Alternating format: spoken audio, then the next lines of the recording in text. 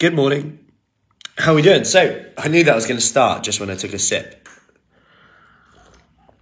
Start with the slurp. So, COVID and why me? So, this is a task that I shared with one of the ladies, like a few months ago actually, about anything that happens, whether something bad happens, like you can't do something, you test positive for COVID, whatever it is, where you drop into that space, like I can too, we're all human, where we go into like the why me, why now, etc. And this is some questions that help us reframe this. Okay, so I'm just going to go through this with you now because this is what I've personally done.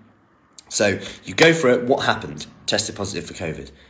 And that means isolate, rearrange school runs, all that stuff, sit in a room with the window open at the opposite end of the house, rearrange a lot of our sessions, which has been easier than ever because of our awesome team, and all sessions are just on, which is good, and reasons I'm grateful for this.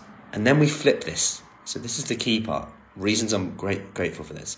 So I can catch up on stuff, to-do list, get some extra rest in, catch up on things that I really wanted to do, like the Fruity Fit newsletter, which is coming out soon for this month, our new recipe books, so our high protein, lower carb recipe book for some of the ladies who have requested that, our higher protein plant-based recipe book for this month, as part of our Done For You meal plans that we do. Also, exciting about our next Fruity Fit event. It gives me a bit of time to look into this a bit more for our next Fruity Fit event, which will be around in no time when we look at April.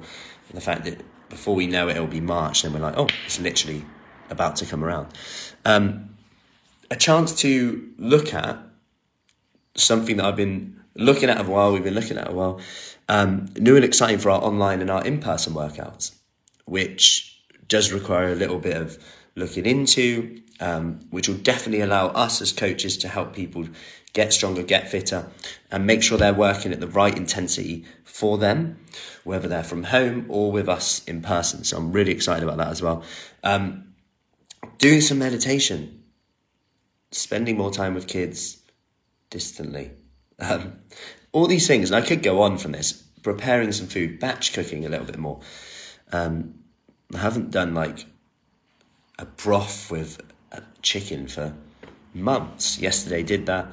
So I haven't done that in a long time. So this is just some questions. I hope this helps. Like if anything comes up and you're like, oh, I can't do this now. Oh, why me? Oh, then this has happened.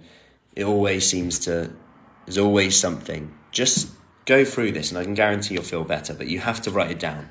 What happened? What does that mean? 10 reasons I'm grateful.